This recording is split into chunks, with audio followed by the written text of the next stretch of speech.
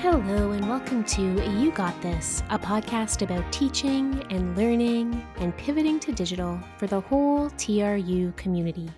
I'm your host, Brenna Clark-Gray, coordinator of educational technologies, and this podcast is a project of your friends over at Learning Technology and Innovation. We're housed within Open Learning, but we support the whole campus community. I record this podcast in Kamloops Te Secwépemc within the unceded traditional lands of Secwépemc Ulu, where I hope to learn and grow in community with all of you. Today's episode is about learning, doing stuff you kind of suck at, and how that's hard. Let's get into it. So it's never my intention to turn this podcast into a vanity project, but I am going to tell you a little bit about an event I'm organizing this week because it's how I get to the conversation about doing things you're bad at. So some of you have probably heard the news stories about Ian Linkletter. He's an educational technologist, much like yours truly, but at the University of British Columbia. And he's been very critical of some of the proctoring services and surveillance technologies that are being used with students right now. And he's been really vocally critical on Twitter, including sharing some links to some support materials that were available publicly and openly on YouTube, but were unlisted links. So Ian is being sued by the company he was being critical of, and it's something that troubles me a lot. I can't imagine why. If you've seen my Twitter feed, you'll know I have nothing to concern myself with. I'm concerned about any time critiques of educational technologies are squashed, and not just because of personal self-interest, rational self-interest, but because oftentimes, when universities select educational technologies, it goes through a process, but I would like to see the process by which we select educational technologies look a lot more like a research ethics board, where those ethical questions about how a technology is being used and whether or not it's right for our students would get properly heard. That isn't always the case. And many of you have come to sessions where I've talked about some of these ethical issues in educational technology. This is very important to me in the work that I do and the way I want to do my job well. So I'm organizing an event. It's going to be held on Tuesday morning, 10 a.m. our time, Pacific time. It's a teach-in against surveillance technologies in education, and we have some pretty phenomenal guest speakers at the event, folks who are wonderful and brilliant, people I admire deeply in the field, and it's been a real privilege to get to work with folks and to, create an event that, like an event that I would want to go to. So the biggest name who is speaking at the event is Cory Doctorow, who you might know as a novelist and as somebody who is very outspoken about technology and privacy. But other speakers include Maha Bali, who's an expert in care in education, Benjamin Dockstader, who will be speaking to the sort of K-12 perspective on these technologies and how they function, Chris Gilliard, who concentrates on digital privacy, surveillance, and the intersections of class and race with technology, Sava Saheli Singh, who is a postdoc at the Surveillance Studies Center at Queen's, or that was her last position, actually, I should say, who's created a whole series of films about big data and data surveillance that are fantastic. Jesse Stommel, who many of you have heard me quote before, I admire him very much and his perspectives on education. And Audrey Waters, who is probably the only writer working right now whose entire beat is educational technology and understanding the relationships between politics and teaching and business and ed tech. So it's a phenomenal lineup, and I kind of can't believe even that I'm exchanging email with most of these folks who I admire so deeply. The thing about event organizing, though, is that I've never done it. And I'm real bad at it. And I don't mean that in like a faux, modest kind of way. Planning an event requires tapping into all kinds of things that are not in my primary skill set. To plan an event well, you need to very clearly see your own limitations. Then you need to express those limitations to other people so that they can help you with it. Then you have to trust that those folks are going to come through for you and do what needs doing. You need to put your own ego aside and the way you think best to do things and listen to lots of other people, take their advice on board. You need to push back sometimes, which I'm shockingly bad at. It's just been a whole growth experience, and I'm fascinated by my own lack of skills in this area. I think there are things that I am good at. I think that event planning is not one of them. The reason why I bring that up on the podcast today, hey everybody, here's the thing I'm bad at. Let's talk about it on the radio.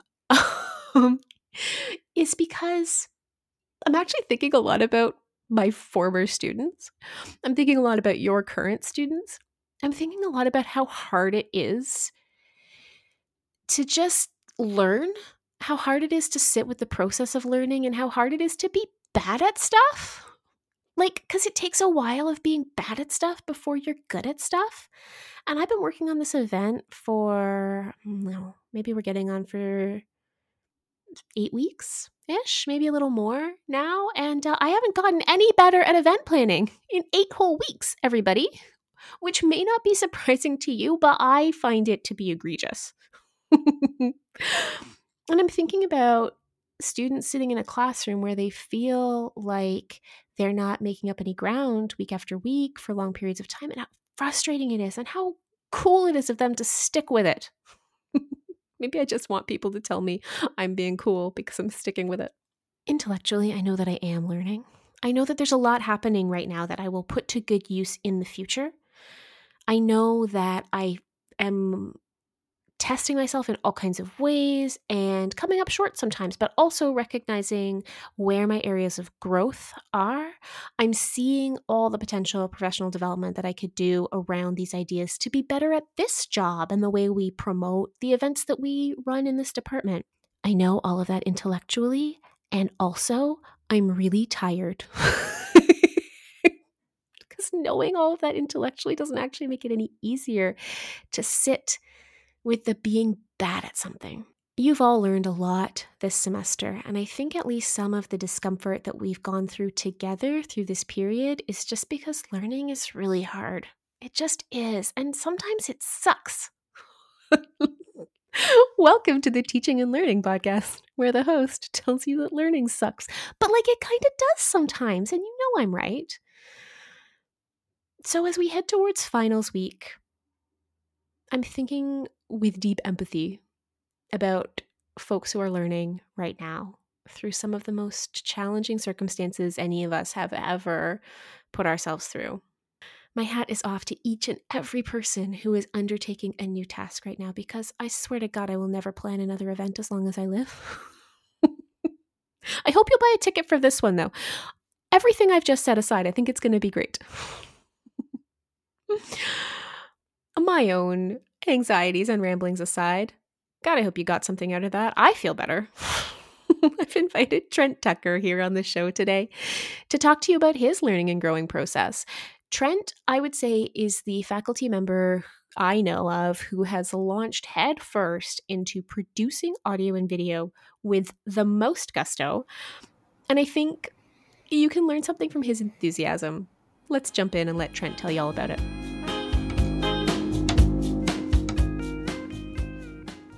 Okay, so I am here today with Trent Tucker. Trent, would you introduce yourself to folks and let them know where they might have run into you in what I lovingly call the before times? In the before times, well, let's see. My name is Trent Tucker, and I'm an associate teaching professor in the School of Business and Economics. I just joined TRU back in January of 2020, pre-pandemic. Yeah. People might know me from, let's see, I was at the Teaching and Learning Day during a reading week. I usually hang out at all of the CELT events online, picking up tips and tricks and things like that. So And you might see me on a Sunday afternoon with a handheld video camera making a welcome to the week video for my students out on the quad or the circle in front of the International Building. Nice. I love that. Speaking of video, actually, it's kind of why I wanted you on the show today. I'm not sure any teaching faculty member on campus has spent more time thinking about video and audio and putting together like a really good AV experience for students this semester as you. Like, I think it's been really interesting to watch your progress on Twitter and watch your toolkit expand. I was wondering if you could say a little bit about sort of the leap into fully online teaching and how you've, I think, really embraced it. I'm not sure if it feels that way from your perspective, but that's what I see. Well, thank you for the high praise. I guess it really started with when we were kind of tossed into the blender in March timeframe. All of a sudden, I'm like, oh, now I have to do this face-to-face thing, but online. What do I do?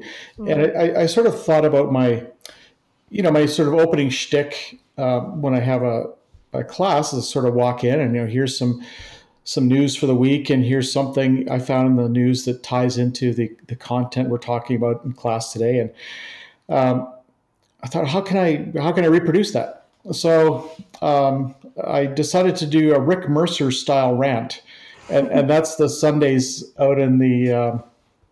Does that main area of campus have a name? It's not a quad because it's round. Yeah, I don't know. I call it the quad because I don't know what else to call it. I'm also new, right? So I got no idea. Somebody will tell us. I call it the grassy knoll. I like that. And students don't usually get the illusion, so that's fine. But I'll go to the grassy knoll with my handheld camera. I'll say, hey, everybody, welcome to the week. Here's what's coming up. These assignments due these dates. And here's the content I owe you. And then I will, I'll end it with, here's the forecast for the week. And it's going to be sunny most of the week, but down to single digit temperatures. And it just sort of, like my body craves going out at Sunday around lunchtime and shooting this thing. So I've had a lot of fun with that.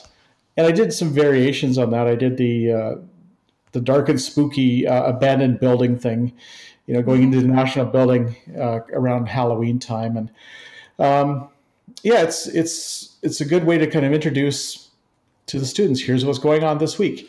And it's amazing. I'll go out and I'll shoot 3 minutes of video, 4 minutes of video for my 2 classes, come home and do the edits, and it'll take an hour to actually, have the final, 2 90-second videos ready to go. I'm getting better at it though. It's an investment in the skill set. It's an investment in sort of learning what tricks work. It's also, I think, an investment in deciding kind of what level of perfection you need to hit and where the rough edges are okay to leave in. How are the students responding to those videos? I really don't know. I think they watch them because when we have our weekly, synchronous time, they'll make comments about videos, and it's fun to see. So I know that some people are watching them and picking up things, and it's really hard to tell out there in video land. But you talk about the perfection. I used to be a perfectionist, and then I started creating these videos. I'm like, I don't have time for perfection. I'll just kind of do what I do, and if I make mistakes, I'll throw those into a blooper reel at the end, and students can watch the very end, and they'll see, a little 1 second, what's it called? Test pattern. Yeah, test pattern. Oh, test pattern. Oh, fun. Yeah, so ye old test pattern comes on in the 12 hertz hum or whatever it is, and then they'll see the cut of me swearing at my no, actually, I counted the swearing part, but the wind blowing stuff around and whatever it might be. So the blooper reel stuff is fun, and it costs nothing, right? And it builds rapport. Yeah. When I was a little girl, this is a total non sequitur, but my brother told me, I had an older brother who's 6 years older than me, 5.5, and he told me that when the test pattern comes on, it means that everyone at the TV station is dead. I was flat out terrified of test patterns for like half a decade, easy. Yeah. They still unsettle me deeply. um, but yeah, no, I love that. And part of the thing too is that those imperfections, as you say, they build rapport, they humanize us, right? And our students are struggling with our expectations, and they're struggling with things like putting together their own video assignments, right? So knowing that you mess up sometimes and that you survive and it's all okay is really, really valuable for them, even if it feels a little bit weird to be in that position. Yes, I model failure on a on a continuing basis. Yes, it's very true. So you've learned a ton in the last semester and a bit about video and about audio and about connecting with students online. Do you have any sort of tips you would give to someone who has just woken up from the ice floes and is going into the classroom for the first time fully online in January? Well, I would say audio beats video every day. Oh yeah. So Totally agree. On if this podcast, I agree. if you have a good microphone, you can get away with a lot. Um, Mhm. you can make up for bad video. So don't see it as an expense. See it as an investment. Mhm. And I've probably been investing too much in microphone technology. But I have my little handheld camera, and it has a built-in mic, and it's pretty good. But after going out on the grassy knoll, I discovered there's a lot of wind noise and Yes. background noise. So, luckily for me, I happen to have a lavalier mic. I clip onto my jacket and I plug it into the side of the camera, and I eliminate that. So, there's a whole lot of trial and error. Or I'll go out and I'll shoot my 90-second Welcome to the Week video, and I'll come back and I'll go, well, that looks really bad because the camera was pointing directly into the sunlight. And so I'll go back and I'll shoot it again. Um, but it's the kind of thing where you sort of, you go, when I go out there, I go, okay, I stand here. These are the shadows and the trees. When I'm like Rick Mercer, wandering around turning my body, Mhm. the camera will pick up the wolf on top of the brown house of learning. It'll pick up, certain um, campus highlights that, I sort of consciously want to include. Right. So if I've got, a lot of trial and error. I know where the spot is to stand and how it looks and what settings on the camera. And so I can go out and not have to recreate that every single time. So the learning curve has been, I ascended it. And so my advice to people new to video in the new year, uh, be like Nike, just do it, try it out. It's video. It doesn't cost anything. You can get into creating videos for $0 on your cell phone, Mhm. and then maybe invest a little bit of money in a lavalier mic or a desk mic. Yeah, this is good advice. Something that John Fulton has pointed out to folks before is having to listen hard is really cognitively difficult, right? So it saps a lot of your energy to try to have to like listen in and hear what somebody is getting at. Um, it's a lot less of a cognitive load to kind of tolerate maybe crappy video or not quite perfect or a little bit shaky video. But you can still get the content and information as long as the audio is clear. The other thing, too, is if you're captioning your videos, the captions are only ever going to be as good as the audio that goes in, right? So investing in a decent microphone for that, it saves you time in the long run. So, Exactly. And I do my synchronous sessions with my grad students. I do Big Blue Button, and with my mhm, undergrads, I do Microsoft Teams. mhm. Uh, and that's just an idiosyncratic thing that I do. But I have been using PowerPoint, and PowerPoint will auto capture or auto caption Yeah, your voice.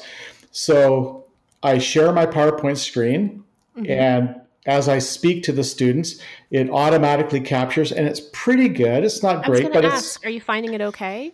yeah, I'm finding it tolerable. Mhm. And I've actually had students ask, why isn't the captioning working? And I'm like, I don't know, something's up with my mic today. It says low input volume, and I'm adjusting every single thing I can find to maximize it. But the students like the captioning on the PowerPoint, and I Yeah. don't know what they're doing. I don't know if they're just turning off the audio and kind of watching on the screen. Maybe they got something else going on. Who Mhm. knows? But yeah, it seems to work really slick, and Yeah, we're it's we're definitely increasingly seeing students having that expectation of video being captured. There's some really interesting research, particularly on Generation Z learners and their expectation that they can sort of multitask using captions on any kind of video content they're experiencing, and it comes from the way they consume media too, which is typically with captions on. So it's a real shift in the way we use video, but it's great for all kinds of reasons. We was talking about this with Chris Adam last week, I guess, whether it's a processing disorder and it's an accommodation from the institution, or just you've got to keep your volume down because you've got a house full of people. Like, either way, caption helps, right? Language acquisition, captions help. So yeah, it's we used to kind of think of it as an extra, but I think increasingly we need to think of it as a requirement of our courses going forward. So I'm glad to know PowerPoint works for you, because I've been wondering about on the fly solutions. yeah, no, it seems to work fairly well. And going back to the whole Gen Z thing, or Gen Z, Mhm. I guess we're in Canada. Um, my daughter, who is 23, she will watch everything on Netflix with captions on, Mhm. and I think it's just part of her routine, sort of that multitasking. I can listen if I want. If I want to listen to something else, or I don't have the attention right at that moment for the audio, I can see it on the screen. Mhm. Um, if I need to mute something to take a call, I can still watch the Netflix and see the dialogue. So, yeah, it's good to have this dual modality for sure. Yeah, it's just really interesting how it's had this huge uptake recently. And really, it's because it's ubiquitous. Like, when I was a kid, if you wanted to turn on captioning, you had to have like special equipment to be able to do that, right? And in such a short space of time, it's just the default. And I think it might even be the default on Netflix for kids now, because I don't ever remember turning it on, but my son's programming is the captions are always on by default. And I like it for him for language acquisition, right? For seeing how words are spelled. It's handy. That's true. Yeah. Okay, so we've talked about kind of like tech stuff. We've talked about your video practice, which I'm gonna come to campus some Sunday and watch you do this. Um and, and this tip about mics is really important. What else have you learned this term? What else is really sticking with you in terms of um the experience with your students so far this semester? It's Um, not a small question, I recognize.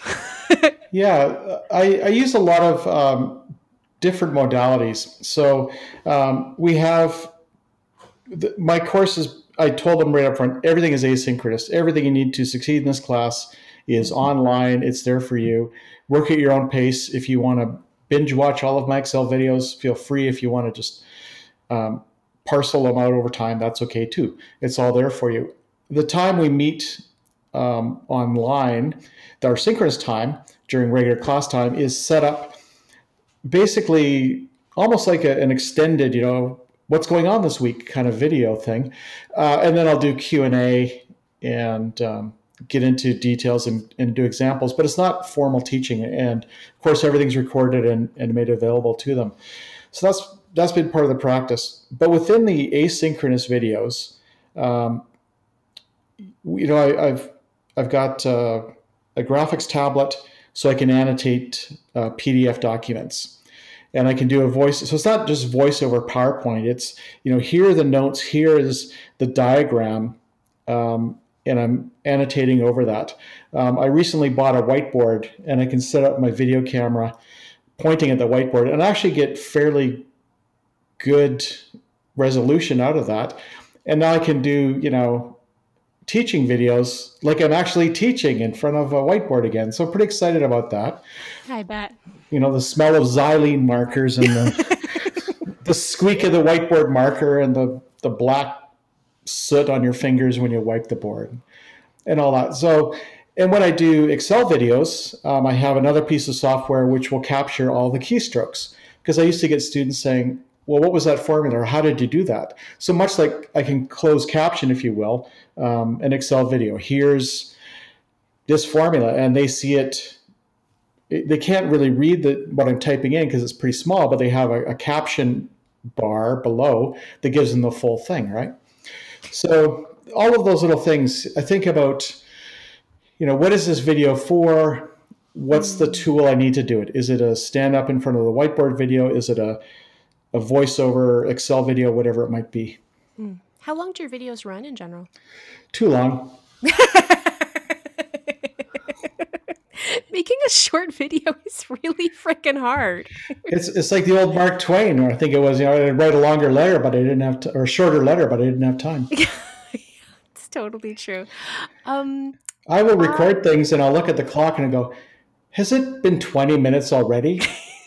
And then I'll have to find a natural point in the video to break it and say, here's part one of, this 4-part trilogy, and away they go with that. So I'm glad to know you're breaking it up. I mean, from nothing else, the upload to Kaltura on those long videos can just kill some folks. And I just imagine, I don't know. I don't love sitting in front of the computer looking at video. So the idea of it being broken up is really appealing to me personally as a learner. I try not to always infuse my own personal preferences when I give advice to folks, but I don't know anybody who likes to sit in front of a really long instructional video.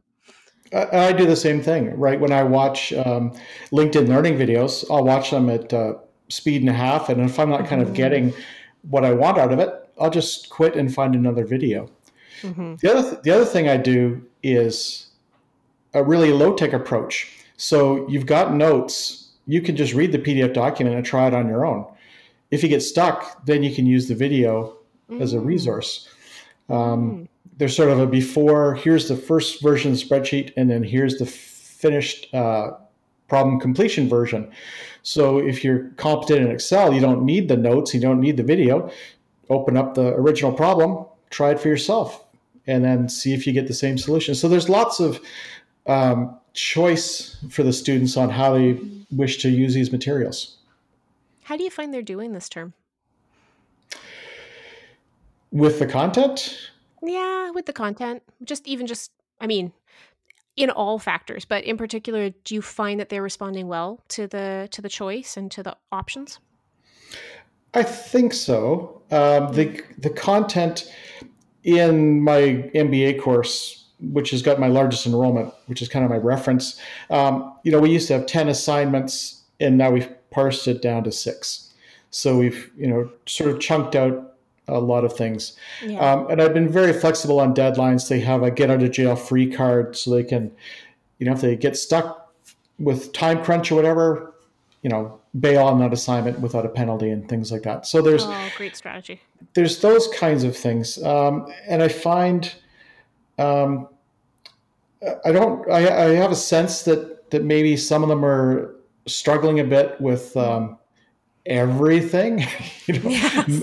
managing that part-time job and that full-time course load, and being away from home. And a Yeah, pandemic. there is a pandemic going on. I don't know if you noticed. I'm sort of struck by the moments when I feel like I'm being expected to act as if everything is normal. I find them really unsettling in a way that sometimes even takes me by surprise, right? Because nothing is normal. I don't feel normal ever. Maybe I'm really feeling this pandemic, but I just feel like there's a latent anxiety about the world. I'm grateful I'm not trying to take a class right now, I have to say. I know the feeling. I have two kids. Mm-hmm.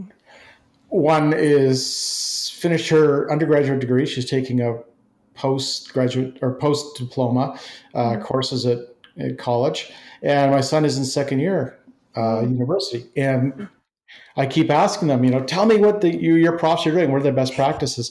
Those My kids don't tell me anything, so I'm in the dark. Um, but I check in with them and I say, how are things going? And they're finding it tough as well. That this new modality of sitting at home, looking at my screen again is it's tough. What will you take with you? You've invested a lot. I mean, you in particular, we all have invested a lot of labor, but you've invested a lot in learning a particular set of skills or developing a particular set of skills. What about the way you're teaching in this crisis mode do you think you'll stick with as you move into, hopefully one day, non crisis mode teaching, where we're face to face again and stuff? when we're face to face again and stuff. Yeah. Um, I'm a journalist. I would keep some of the good things about this. There's I've been I'm on Twitter and I follow a number of people, and people have been saying, this isn't all bad, this online stuff, and that that whole Rick Mercer rant weekly video thing. Keep that up. It builds rapport. It costs nothing. And do I incorporate that video? Walk into a class and say, "Hey, everybody, here's a video for the week." When I was at the University of Guelph teaching the big 600 seater undergraduate business class, you kind of had to be larger than life because you're a little tiny figure running around and moving your hands and trying to grab people's attention away from their screens, which is kind of odd these days. But I would do news of the week. So I had a green screen set up, and the music would come on, and then in business news this week. I love that. And it was one of these things where right in the middle of the class, I'd stop and run the business news segment for a minute, just to give people a cognitive break and give them a little bit of entertainment and get them to think about the content in context. And I've been doing that with the videos as well, that if you're going to sit through a 20-minute Excel video, you might get rewarded with the chocolate chip cookie dough recipe. Nice. It's a different modality. And I've had students wondering what the next recipe is going to be. So I love that, and it does infuse a level of humanity and just, I don't know, I think I really miss engaging with students as people, which in my role was already kind of hard to do and something I had to work at intentionally. But now I really only engage with students when when there's a massive crisis they need me to help fix, or it's very transactional. Like, I don't have casual conversations with students anymore, and I miss it. So I like hearing about ways in which that kind of just incidental conversation is still being built into our classrooms, because I think it's a loss when it goes away, And I find when I do the synchronous pieces, before, it'll be like an 11:30 start. So at about 11:27, I'll start a video, always a music video, always Canadian content. Nice. And then in the chat, I will type in useless trivia, Trent's useless trivia about, this Bare Naked Ladies video was filmed in Scarborough, and it's really a cover of a Bruce Cockburn song, and nice. people pick up on that. And then I get other stories, hey, I met Bruce Cockburn, blah, blah, blah. Oh, cool. So it's good. That's fun. And I think the reward for taking the time to do that, when I think sometimes it feels like, but I have all this content I have to cover, but students are much more able to work with the content when they feel some sense of connection. So it's worth it. It's worth taking the time to build those spaces. And I think as professors, we feel that our content is, thou shalt cover this many chapters of the textbook. And I learned really in my first year of teaching that I can't cover it all in the time given. And I really need to focus on the most important bits.